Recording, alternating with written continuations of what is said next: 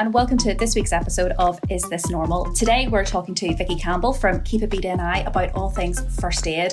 Now, Sheena, how are you when it comes to an emergency with Dara? I am probably not great, but I'm not the worst. I'm not one of these people who is afraid of blood. Obviously, I think, do you know what? I think when it's your child, there is an automatic kind of panic that goes off, but I do try my best to remain like a cool facade anyway, as if I kind of have things under control. But I know when the first wee things started to come, even around like weaning, and Dara was quite like a choky baby with his reflux, and that terrified me. Even I'll never forget him getting hiccups, I think at a couple of days old, and they looked so violent, and I thought they were, he was clearly in distress, which obviously he wasn't, and they're fine. But I think I could be doing with some reassurance and some tips from Vicki, so I'm delighted to have her on today. I know, I think I'm definitely a worrier. Like I think I'm terrible. I go to the worst case scenario. Yeah. So I definitely maybe a little bit of reassurance and talking through some of those things, because, you were talking about choking there, and that I think it's every parent's nightmare. But yeah, for me, it's just always there, what could happen. But yeah, it'll be really interesting to chat to Vicki and see what she's got to say.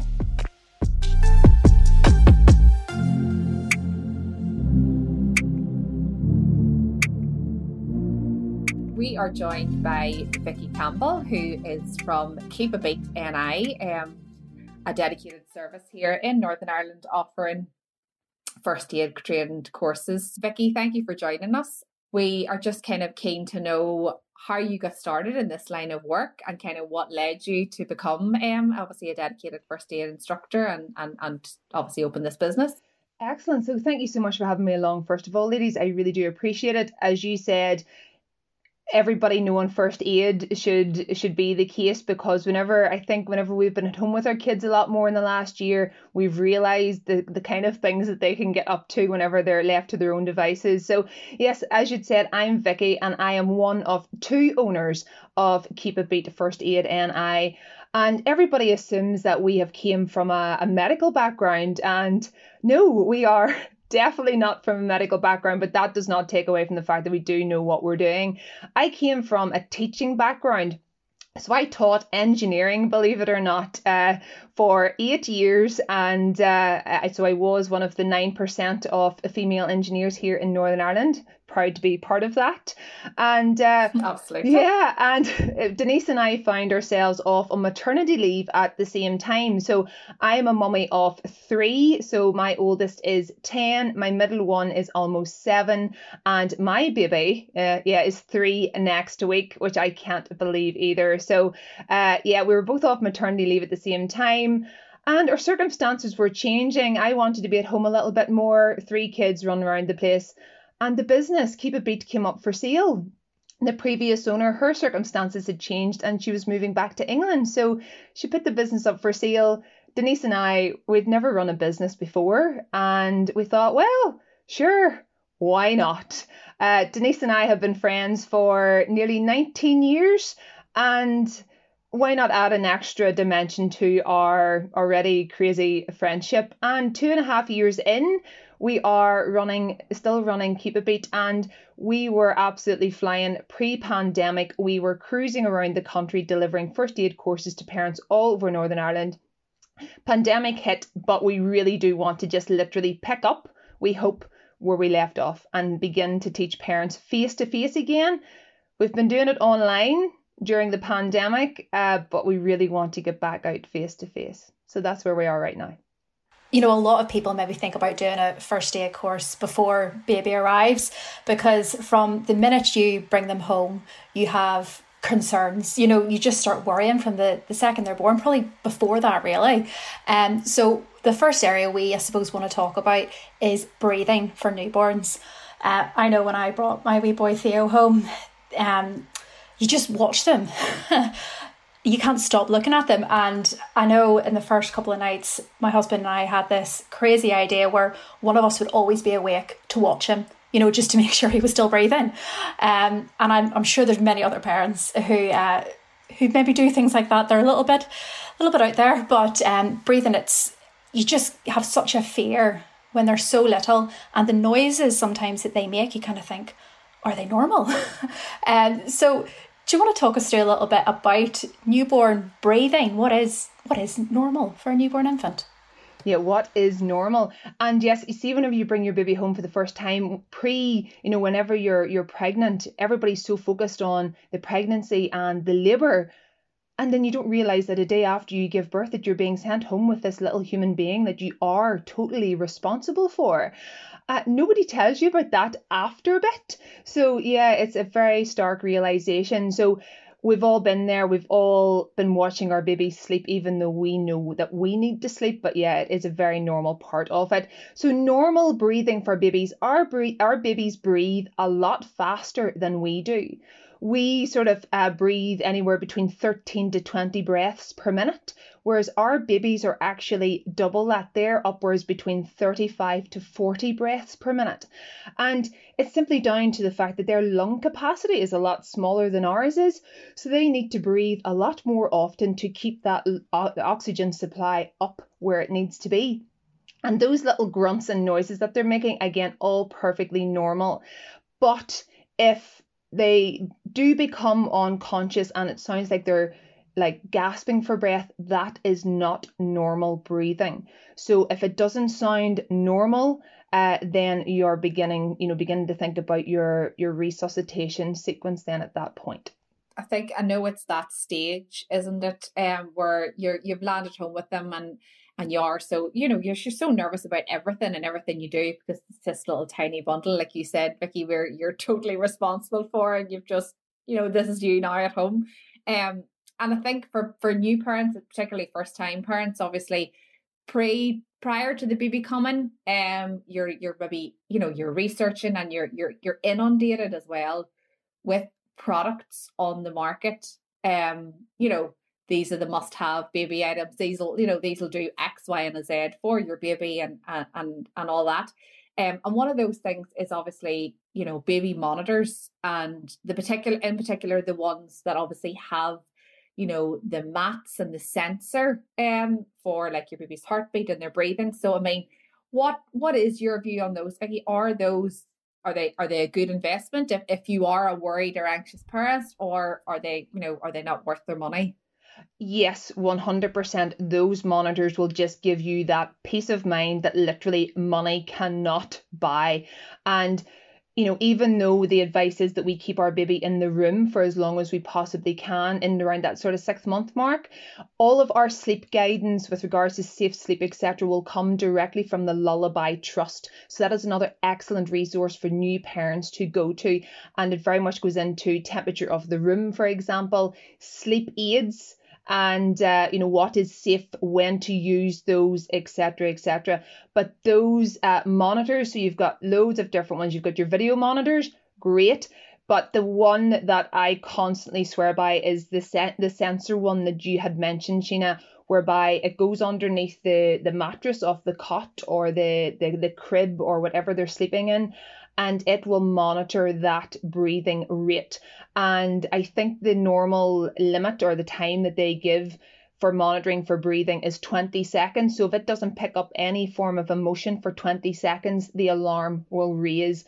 And that's even advised if the baby is still in the room with you, because if you're anything like myself, ladies, once I get the sleep, that is me. I am out. So I would never hear if my baby had stopped breathing, even with them beside me. So those sensors, and as long as they are set up according to the manufacturing instructions with regards to the location of the lead, etc., then yes, 100% recommend them.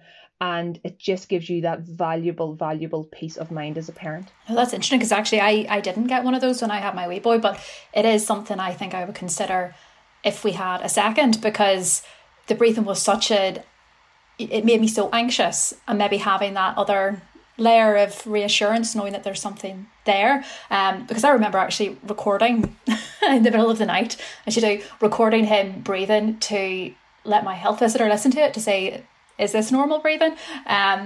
So maybe if we did have another, that's something I would definitely consider investing in just for that. And of course, coming to one of our First Aid for Parents sessions. Of course, of course. I know, I feel like you can never do that enough. Like, we did do a course before Theo was born, but sometimes I worry that if a situation arose, I wouldn't be able to pluck that information and actually use it. It would surprise you genuinely. We have had messages, phone calls from parents who have attended our courses, who have had to use the knowledge that they picked up during that course. And they had exactly the same concerns there, where they think, oh, I'll never remember this whenever I need to. They did. They genuinely did. So no, have no doubt in your mind that whenever you need it, it magically appears at the forefront of your mind. So no, I'm so glad that you did do a course. That is brilliant. I think you're right with the knowledge part of it as well. Like you do spend so much time, I think, prior to a baby's arrival, preparing and nesting, and you can't be armed with too much knowledge in terms of safety and things like that. And we actually did. We did have the monitor with the sensor pad. And I remember the first night we hadn't set it up in the crib prior to bringing Dara home from hospital, and I remember the sheer panic that night before we would even go up the stairs. This monitor had to be in place, and we were in a funny situation where my brother and his wife had just had a baby a few months before us. It was their first. They had bought one of these as well and had been obviously using it for a few months and had said obviously it was great and really reassuring. So it was a frantic phone call to him to be like, have we set this up right? Sending pictures on WhatsApp and testing it out. But I have to say, even just having that there, yes, okay, I did. I was like you, sir. I sat awake in those early weeks watching him and watching his chest move, and even reaching over into the crib to make sure he was still sleeping safely beside me. But they definitely, I would recommend the sensor monitor as well for just that extra reassurance. So as well as that, then you kind of get that newborn stage out of the way, and things become slightly more normal, you hope. And then obviously there's always something where babies are concerned, and you move into the weaning stage, which is obviously a daunting stage in itself. I know with my own son, I was terrified of the weaning stage because he had silent reflux as a baby. So I already had that to deal with, and then the prospect of obviously giving him solid food that obviously could aggravate that, and again, I was reassured by the medical professionals, so actually his silent reflux should settle when he's on solids, and it did at a stage. But I do remember the stage where you're starting out and you've got this internal argument as well. Do you go down the spoon-fed route or do you do the baby-led route? And I admit I was terrified of baby-led weaning after an experience with a piece of toast with my own son, just a very and it was all safely cut in the same way it should have been, and just the choking and the gagging and just not being obviously aware and not really knowing what to do in that situation. So again, we know that is something that parents do worry about, Vicki. But I mean, there is obviously a very, very stark difference between choking and gagging in a child. Can you take us through that and just explain what we should be looking for? Yes, of course. Listen, we could sell courses all day long. If we asked 100 customers what brought them to our course, 99 out of 100 of them will say choking. And the other one would be because of something that happened to them personally, that would be different. So yeah, choking and gagging, huge, huge fears that people have.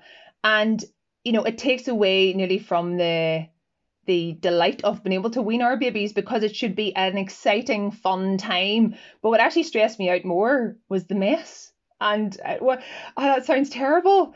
But yeah, it was the mess that scared me more than the actual anything else. But yes, whenever we introduce foods to our babies for the first time, and the closer we can get to 6 months, whenever we do that, it's so much better. And all of the health professionals, midwives, health visitors, again, would recommend that. But again, different circumstances affect different people, and they may be advised slightly differently from the pediatrician, for example, and that's all okay.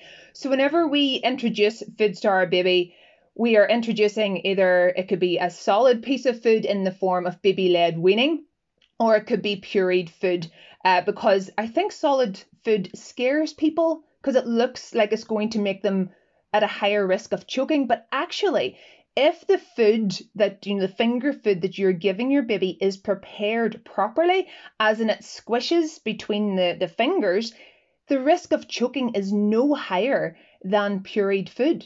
So it's just down to the proper prep. And if you're able to squish it, it means that the babies are able to squish it between their gums very safely and break it down. But those first tastes, babies' gag reflex is much further forward in their mouths than what it is in us as adults. And that is a safety mechanism for our babies to protect their airway. So it will happen no matter how we have prepared our food, whether it's pureed food, baby-led weaning food, our babies are going to gag. That is a very natural part of the weaning process. But what happens is us parents, we freak out, we panic and think, oh my goodness, my baby is going to choke. I need to stop this from happening. So what we do instinctively is we go in with our finger and try and get out what has went into their mouth. But even our little finger is massive in our baby's mouth. And just to put it in context, and again, even though this is an audible thing, you look at your little finger, that's the size of size of my airway, size of my little finger. So you take the size of your baby, their airway is the size of their little finger. Tiny, tiny, tiny. So it doesn't take a lot to block it. So if we go in with our little finger and try and do a blind sweep, as they're thrusting their tongue forward in the mouth in the gag, we are actually at risk of hitting what's on their tongue, off their tongue, into the back of their throat, into the airway, causing a choke, which is what we were trying to avoid in the very first place. So we have a little rhyme to help you remember. When our babies gag, they'll go red in the face because of the effort that they're exerting as they gag, and it'll come with noise, maybe like a noise. It's a horrible noise, but it usually comes with this retching noise. So if they are loud and red, you let them go ahead. In other words, we do nothing. We are with our children. We are supervising our children. We do not leave them alone whilst they're eating. They are strapped into a high chair. I cannot iterate that enough. But we're with them. But we do not do anything when they are gagging.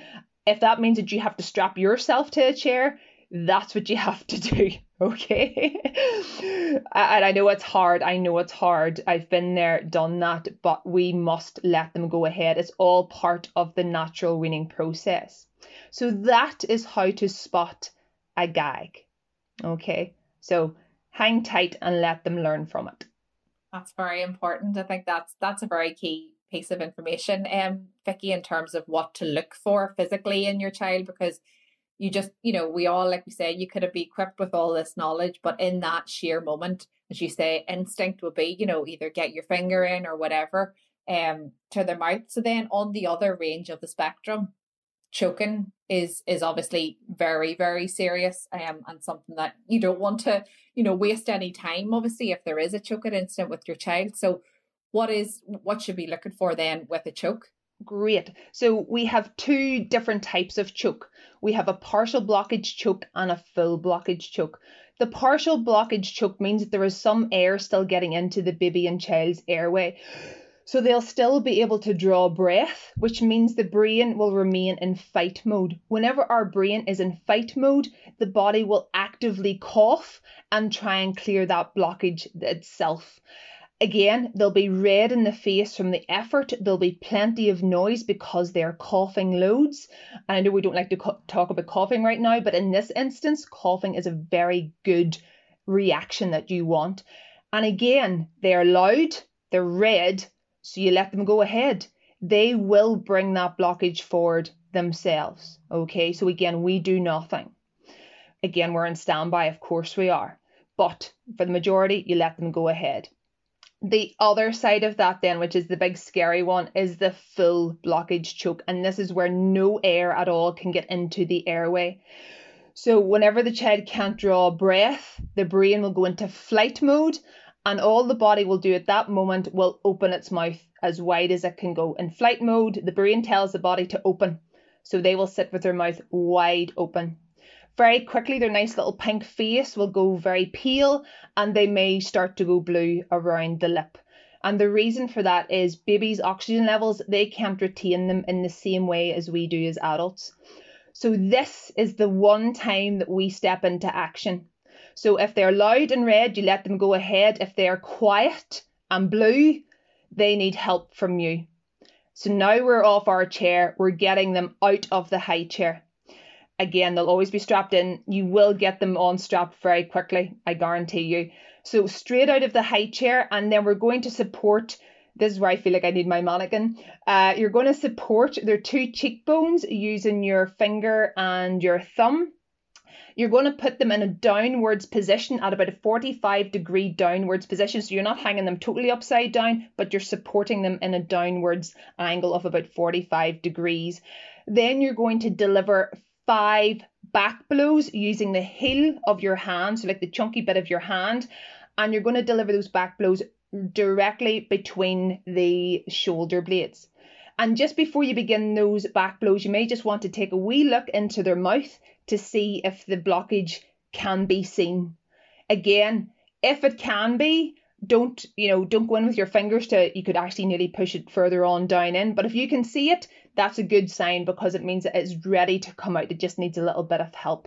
So we're going to deliver 5 back blows using the heel of the hand in between the shoulder blades. If that has not worked, you're flicking them over. You're supporting the back of their head. Again, hold them in a 45-degree downwards angle. We're then going to deliver 5 chest thrusts. So that's basically 2 fingers right into the middle of the chest. It's a very vigorous inwards and upwards movement, and you will be able to see if the blockage comes out in that position. You do that sequence of 5 back blows, 5 chest thrusts, 5 back blows, 5 chest thrusts, until either the blockage comes up or the child becomes unconscious. If the child becomes unconscious, you get them down onto a hard surface and you begin your CPR sequence. And your faces just say it all. These are the faces that I'm greeted with whenever I'm telling people this, because it's just that like fear of and the thing is, our babies and small children are 34% risk of choking. So 34% of our children will have a choking incident in their life. But the more concerning statistic is 70% of parents said that they wouldn't know what to do. So that's why our courses are so important, because we're going to drive down that 70% to people that they know what to do. And, people say, well, Vicki, hang on, you forgot something very important there. You haven't rang for an ambulance. I haven't forgot. Whenever we ask that in a class, for example, some people would say, oh, here, as soon as I see my child choke, I'm ringing for an ambulance. And that's fine. If that's your comfort zone, that is okay. But in an emergency situation, believe it or not, we tend to be more active, as in want to actively do something rather than just lift a phone. And even though you may not exactly know what to do, you've seen it on TV enough times to know that, oh, here, I'll hit their back and see what happens. The good thing about ringing for an ambulance if you see a child choke is if you forget what to do or you don't know what to do, those wonderful people at the end of that 999 call will tell you what to do. Some people say, I'll ring you. I'm like, no, don't ring me. Don't ring me. So they will talk you through everything that you need to do. The recommendation is that you wait 5 back blows and 1 chest thrust. The reason for that is back blows are really effective when done properly. It's not just a wee pat on the back when you're burping the child, for example. It is a proper blow to the back, and it is very effective. 1 chest thrust because we've done something very vigorous in a very soft part of our baby's body.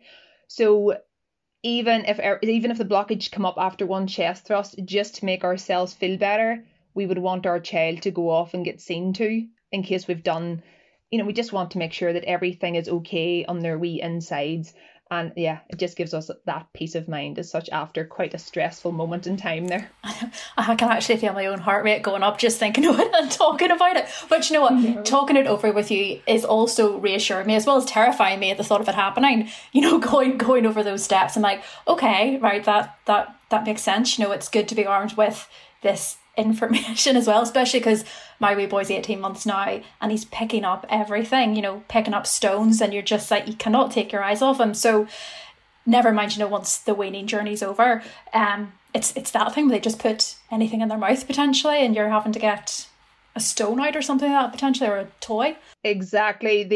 The risk of choking doesn't necessarily go down after the weaning process, because, as you're saying rightly, it's actually nearly worse after they wean, because once they get on their feet, they're picking up everything. And there is a slight difference to the sequence once they become 1 year, where they move from chest thrusts to abdominal thrusts. So we make like a wee fist, and the position is just below the sternum and above the belly button. So they become abdominal thrusts beyond 1 year. And in our sessions, we do the baby sequence, and also the child sequence, which is anything from 1 year and 1 day, the whole way up to puberty. So it means that we cover everything within that 2 hours. Yeah, because that's it. Like you say, you go from worried about them being choking when you're weaning to them toddling about and picking up anything. But I suppose that leads us on then to accidents at home, because little ones are forever falling over, especially when they're learning to walk, starting to run. There's just, your home just becomes a danger zone nearly. But I suppose we wanted to chat today about how to deal with emergencies at home, especially during COVID, because parents, you become cautious about contacting the emergency services. You don't want to waste their time. But it would be good, I suppose, to chat through to you with regards to, burns and bumps, when it's time to actually seek medical assistance and what can be treated at home. I know Theo had his first bad bump to the head a couple of weeks ago, running about outside. And as soon as I picked him up, I could see like the little bruise starting to appear in his head. And we were like, what do we do? Do we need to call even, 111? So Vicki, what's your advice when it comes to accidents at home? One thing that I will say from the outset, and we have preached this from the very first day of lockdown last year, that regardless of what else is going on in the big scary world, you see, if you have an emergency at home and you feel that you need to reach out for further help, please do so. Do not be sitting at home feared of or afraid to waste services, because you're not.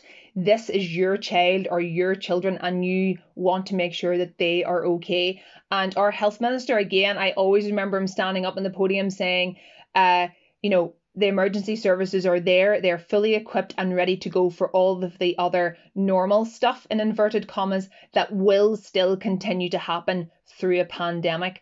So if any parents have any concerns, always reach out. Make the phone call, as you say, dial 111, dial for your own doctor. They're doing a triage service, a vast majority of them now. Ring out of hours whenever it is at the weekend or at night time.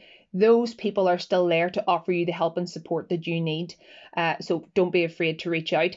But there are things that we can do at home. And as you say, a bump to the head is very common. From they begin to sit up, they are at risk of toppling over and having a wee bump to the head or a wee bruise to the arm or the leg.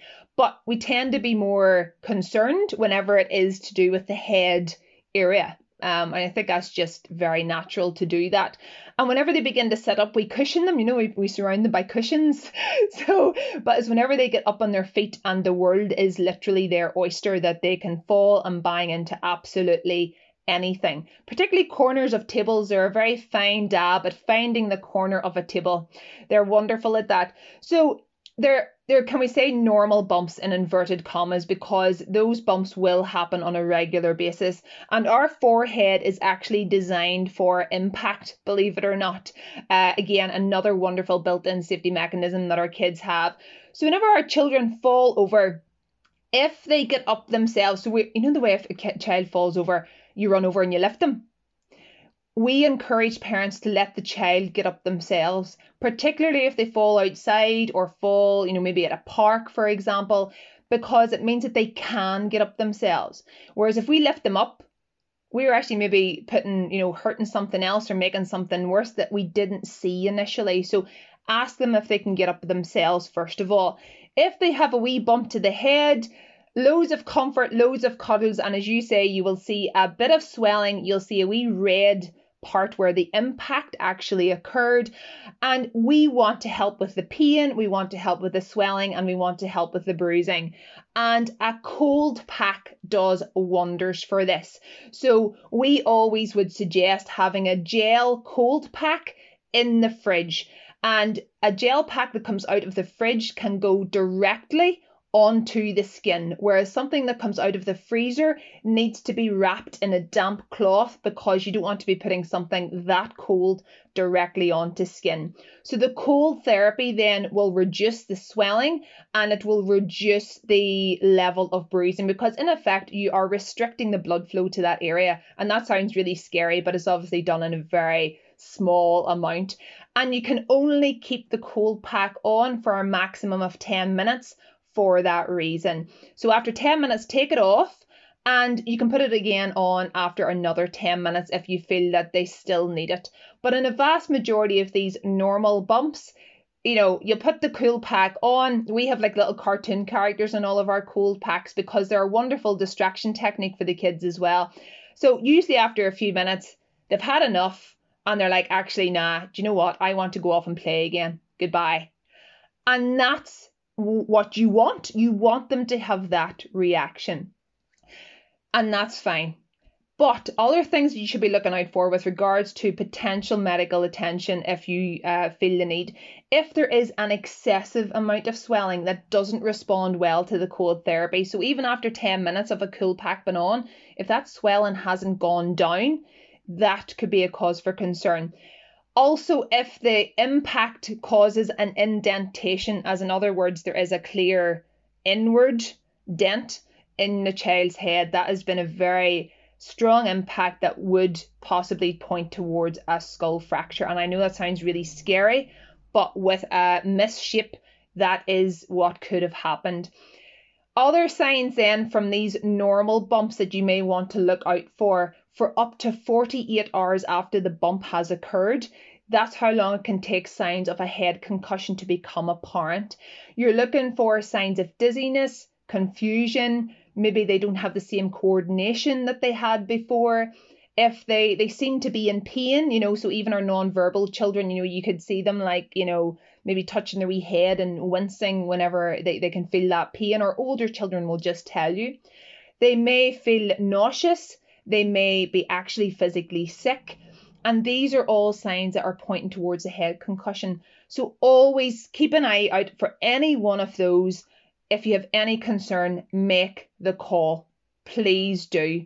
Even if it doesn't sound like what I have said and you think, nah, they're just not acting their normal selves, make the call. There's no harm in getting them checked over just to put your mind at ease and know that they're perfectly okay. There was another area we wanted to touch on as well, Vicki, which is again something which is obviously there's lots of hazards around the home, but particularly when we are maybe cooking, or you're maybe juggling a couple of children in the house and you've made yourself a cup of tea, and we all know it, especially in those early days, how often do you get to actually finish a warm cup of tea or coffee? Not very often, but and if by some chance you've set it down, it's still warm, a child manages to get near it and, gets that burn or that impact. What are the basic steps to treat a burn at any age? Yes, it's interesting that you use the example of a cup of tea, because this is exactly what we preach about in our sessions, because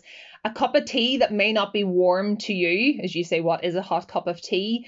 A cup of tea that has been poured for 15 minutes is actually still warm enough to burn our babies and small children's skin. And the reason for that is their skin is a lot thinner than ours is. We've built up almost like a hardness in our skin, but they don't have that. So that cold cup of tea is still warm enough to cause them a burn. So whenever it comes to burns, there is a list of things that we have to do. If I had said to you as adults, well, how would you treat a burn in the house? You'd be like, I don't, because who has time for that? I'm trying to make dinner. I'm trying to get out of the house. And we as adults tend to, as I say, run on. But with our children, we need to make sure that we treat every burn seriously. And we need to hold the burn under cool running water for 20 minutes. And we say cool because cold water is actually really painful, if you hold your skin underneath it. And we want to hold the burn there for as long as possible. So if you add a wee bit of warm water just to the cold water, it just takes that really cold edge off it, particularly in the winter months, when the mains water is absolutely freezing. So cool running water, and running water because it massively reduces the risk of infection because the water's constantly fresh. And then 20 minutes because that is going to keep the burn cool for as long as possible. The sooner after the burn you can get it under the cool running water, the better. But you can actually still cool a burn for up to 3 hours after the burn has occurred. So don't think, there's no point in doing that now because that was half an hour ago. That doesn't matter. You can still cool effectively for up to 3 hours after. We would then advise the use of a water-based gel, which is a burns gel. And again, you can, of course, we supply them as NHS grade, but no other lotions or potions, as we would say, okay? If you do not have a burns gel, that is fine. Simply put a clean dressing on it that you may obtain from your first aid kit. Or if it's quite a substantial sized burn and you maybe don't even have a first aid kit, the best thing that you have in your house that we all have in our bottom drawer usually, cling film. Cling film is an excellent dressing because whenever we burn ourselves, what causes the pain is the exposure of the nerve endings to the air. So basically by putting this layer of cling film on top of the burn, we're actually stopping the air from accessing the nerve endings. So by doing that, we're reducing the pain massively. Incorporate a burns gel in there and we could be pain free for approximately 3 hours, depending on each individual. So when will we go to the hospital then with a burn? Well, for our babies and small children, if it's on their hands, face, feet or genitals, if it is a full submersion burn, so for example, a jump into the bath would just be one prime example of that, or if it is bigger than 1% of their body. And you think, well, Vicki, what on earth is 1% of my body? 1% is the size of the palm of your hand. So again, I've got quite a big palm, so it takes quite a big burn to, be 1% of my body. But you take all the size of your baby's hand or your child's hand, it's a lot smaller. It does not need to be a big burn to be bigger than 1% of their body. If it is on their chest, for example, so I always have this thing about the kettle or a saucepan, for example, and if they pull it, it's going to be sort of in and around their neck and chest area. If that happens, you think, well, I need to get this under cool running water. The best place for you to be right now is the shower, because that's going to get the cool running water and you're in there with the child to comfort them. You can, of course, if you feel it's a burn that you can control, get the cooling done that 20 minutes and then take them off to the hospital yourself. But if you feel that it's not something that you control or you're by yourself, for example, ring 999. Get the ambulance there, and it means by the time you're finished cooling the burn, the ambulance is going to be with you to provide that extra support. But every scenario would be slightly different. There are between 160 and 170 children been admitted to the hospital every day in the UK with a burn. So we want to reduce that. If we can't reduce it because accidents do happen, then we need to know then how to reduce or to treat it. You mentioned obviously cooling the burn and getting it under the cool running water as soon as possible. What's the situation then with clothes? So as you said, you mentioned if it's something hot that's been pulled down, they're wearing a t-shirt, they're wearing a vest, do you put them straight under the water with their clothes, or do you attempt to remove that, or is that obviously going to make the effect obviously worse if the clothes are stuck to the skin? Yes, so I'm so glad that you brought that up, because if you can get the clothing off, and the same principle applies for maybe an older child that's maybe wearing like a wee necklace, or maybe the child's wearing a wee watch, or maybe if they're wearing gloves or anything. If there's anything in the area of the burn, get it off if you can. But please, if you feel that you're taking the t-shirt off and it's sticky and there's any resistance at all, please do not remove it, because the forceful removal of clothes that are stuck in a burn can actually make the recovery process a lot longer than what it actually needs to be. Yeah, no, that is very helpful to know, because that is the first thing you think of. Obviously, you want to treat it, but you're thinking, should I take this, this layer off or whatever else? I know you mentioned a burns gel as well. Something I have in the house, because as you say, if you get a burn yourself when you're cooking, something I just keep in the fridge, and it's what I always go to, because you say you just have to get on with it, is the likes of like an aloe vera gel. Is it suitable on a child? Well, yes, we can't necessarily speak about, any other, those would be regarded as lotions and potions, but you're all parents, you have whatever you feel is right for your family. In our house, I only use water gel, and I'll show it on screen, is this water gel burns gel.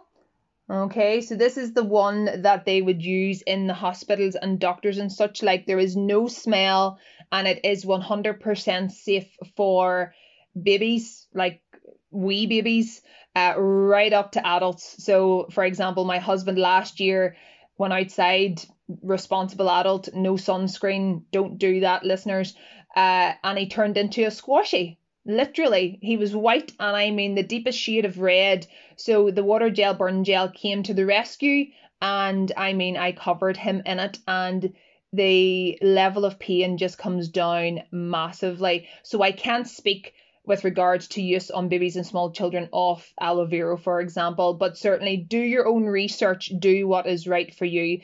But as first aiders, we will only use the water gel burns gel. And I know you mentioned the just when we're talking about, what the essentials at home, and we are guilty of probably either having too much or not enough when it comes to, first aid. You'll either go overkill and you'll have everything under the sun, things you don't even need. But like that burns gel, which obviously can maybe give us a wee bit more information, or I'm assuming it's probably widely available. But what are the basic, the very bare bones of a first aid kit that anyone should have in the home with kids, or even, in the car, something that's transportable, obviously, if you're out and about. Although we will, over the last year, we've certainly spent a lot more time at home. But maybe as we venture out, we'll need a car first aid kit more now. So, what are the very, very basics, Vicki, you would recommend? Yes, well, my husband thinks I'm a complete and utter nutcase, because I have one, I've obviously probably about 30 in my house, because we have them as part of our business. And I always kept one in my changing bag, because, whenever you go for a walk, in some cases you could be like a good maybe half hour from your car, and that is where your child will choose to fall. You can guarantee it. And then I also keep one in the boot of the car as well. Now, in a workplace, there's a very strict list of stuff that you should have. However, as a personal first aid kit, you can add additional things that suit you. Get yourself a good first aid kit that contain different items. So don't just buy a first aid kit with 95 items in it and 90 items are plasters. Okay, I understand the vast majority of cases for our minor injuries, such as cuts and grazes, a plaster will solve absolutely everything. Okay, but you do want additional things in there. So, for example, a disposable ice pack is an addition, or an excellent addition. So if the children fall at the park, you crack it, and there you have your disposable ice pack. Your cold there can be applied immediately rather than waiting till you get home. Make sure that you have gloves in it, because I always think about, well, yes, that's fine and dandy. I don't need gloves for my own kids, but if it was somebody else's child that fell in a park, I would be, if they would allow me, the first people or the first person there to help if I could. So I always make sure there are gloves in it. A triangular bandage, maybe just in case they end up hurting their arm and it needs to be supported until they got to the hospital, for example. There's non-adherent dressings, so they're just like a much bigger plaster without the sticky bit, if that makes sense. And it means it covers bigger areas. So if it was quite a substantial graze to the knee, for example, you could put this non-adherent dressing over it until they maybe got to get it checked out, or if they got home, for example. We also encourage the inclusion of a thermometer in our first aid kits because you know yourself, you can't take temperatures enough now. So we also include one of those. We have our micropore tape to stick on the non-adherent dresses, for example. We've got finger dressings, iPads, not the ones that run on electricity, by the way. Kids always get really excited about that. The ones that actually go over your eye if there's something goes into the eye. A foil blanket is an excellent addition as well. So again, if something happens and we end up where a child or an adult even goes into shock, the foil blanket is excellent to be able to keep the heat in. And a conforming bandage. So if they sprain their ankle, for example, the conforming bandage is the one that you can wrap up tightly and gives that ankle a little bit of support. And there's also scissors in there that you can use to either cut a bandage or, worst case scenario, cut clothing. So if they've got quite a substantial graze to the knee after a fall of their bike, for example, and you need access to the knee, you can cut the trousers up without having to pull them up, you know, and then it gets stuck. So you can use the wee scissors to cut the trousers open, although kids will mortally hit you for that. So I do apologize. So a good varied first aid kit. So don't just buy, it's not even about price. It's about buying one with a good variation of contents within it.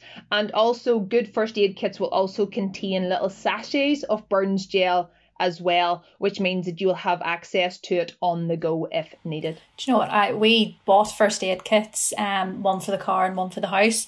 And you know, thankfully, touch wood, we've not had to pull them out yet. But after chatting to you, I'm going to go and get them out and see what's actually in them because I have no idea. Oh yes, and one big thing I've just remembered: wipes. The wound wipes, we're not allowed to call them antiseptic wipes anymore. They're called wound wipes, which are great whenever you don't have access to running water. Then you can use those to help clear out little minor cuts or little minor grazes whenever you're out and about. But yeah, have a good look. I've got a full extensive list here if you want to like tick the stuff off to see if you have everything. It's fine. No, I really am probably going to. You know, you've given us a lot to think about, and I'm feeling more confident after having spoken to you and you talking us through all of those common things that, you know, parents come across, accidents around the house. Because it's a huge area, one that I think for myself, you know, I have a lot of anxiety around, and I'm sure other parents do as well. But, you know, listening to you speaking today, it's definitely given me a lot more confidence. Great. That is exactly what we do in our sessions. So apart from, the faces sort of change through the session. So they go from that look of horror and fear at the start, whenever you're talking about CPR and choking, to that face that you have right now. You're like, oh, yes, I'm so glad that I did this. And it's not, you know, we spend money on huge ticket items whenever we have our babies. Like, without a doubt, we go out and we buy a pram, we buy nursery furniture, no expenses spared. And then we have these little courses at £20 per person, and very small price ticket item, and probably one of the things that will stay with you for the rest of your life. And we hope that nobody ever needs to use it, but it's there for that little small amount of money if you ever do need to. Sarah, I'm pretty similar to yourself. Like, I always think to myself, goodness, if I was thrust into that situation, I think I would just panic. I wouldn't know how to react. But when you're equipped with the knowledge, as you say, Vicki, you're more instinctively like, if you know what to do, it will come back to you and you will act, obviously, and hopefully help the situation. Mm-hmm. Without a doubt. And unfortunately, I've had firsthand experience between outside circumstances and even with my own kids. They've literally, you name it, they've done it. And it's just one of those things. And yes, my children have all choked, and this was even before I became a first aid trainer, and thankfully they are all okay. So it does happen. Don't think that that'll not happen to me. That happens to such and such down there and not happen to me. It does happen. And so yeah, we do aim to provide reassurance. That is always our bottom line, in providing reassurance and knowledge to parents like yourselves.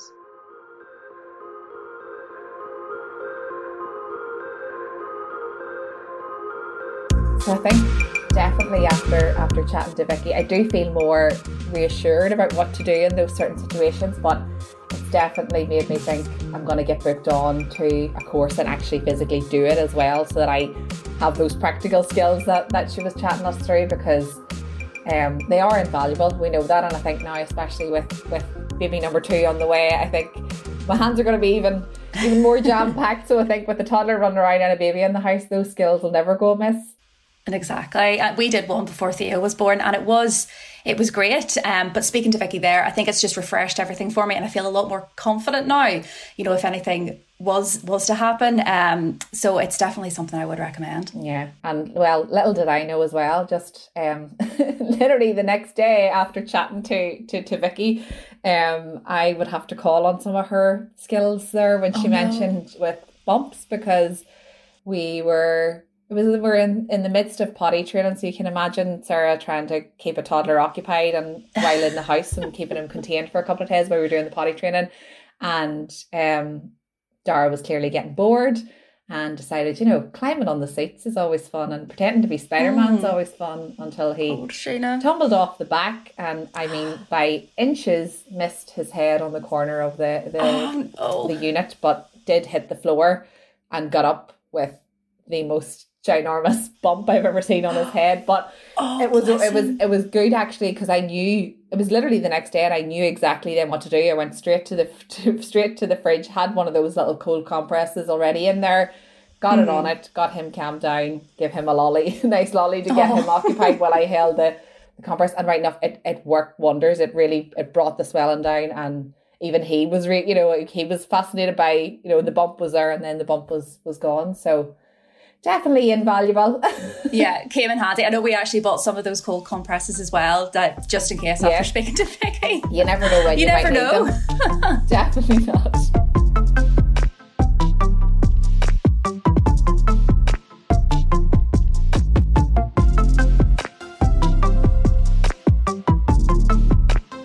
You can subscribe to the podcast on Spotify, Apple Music, and anywhere you get your podcasts.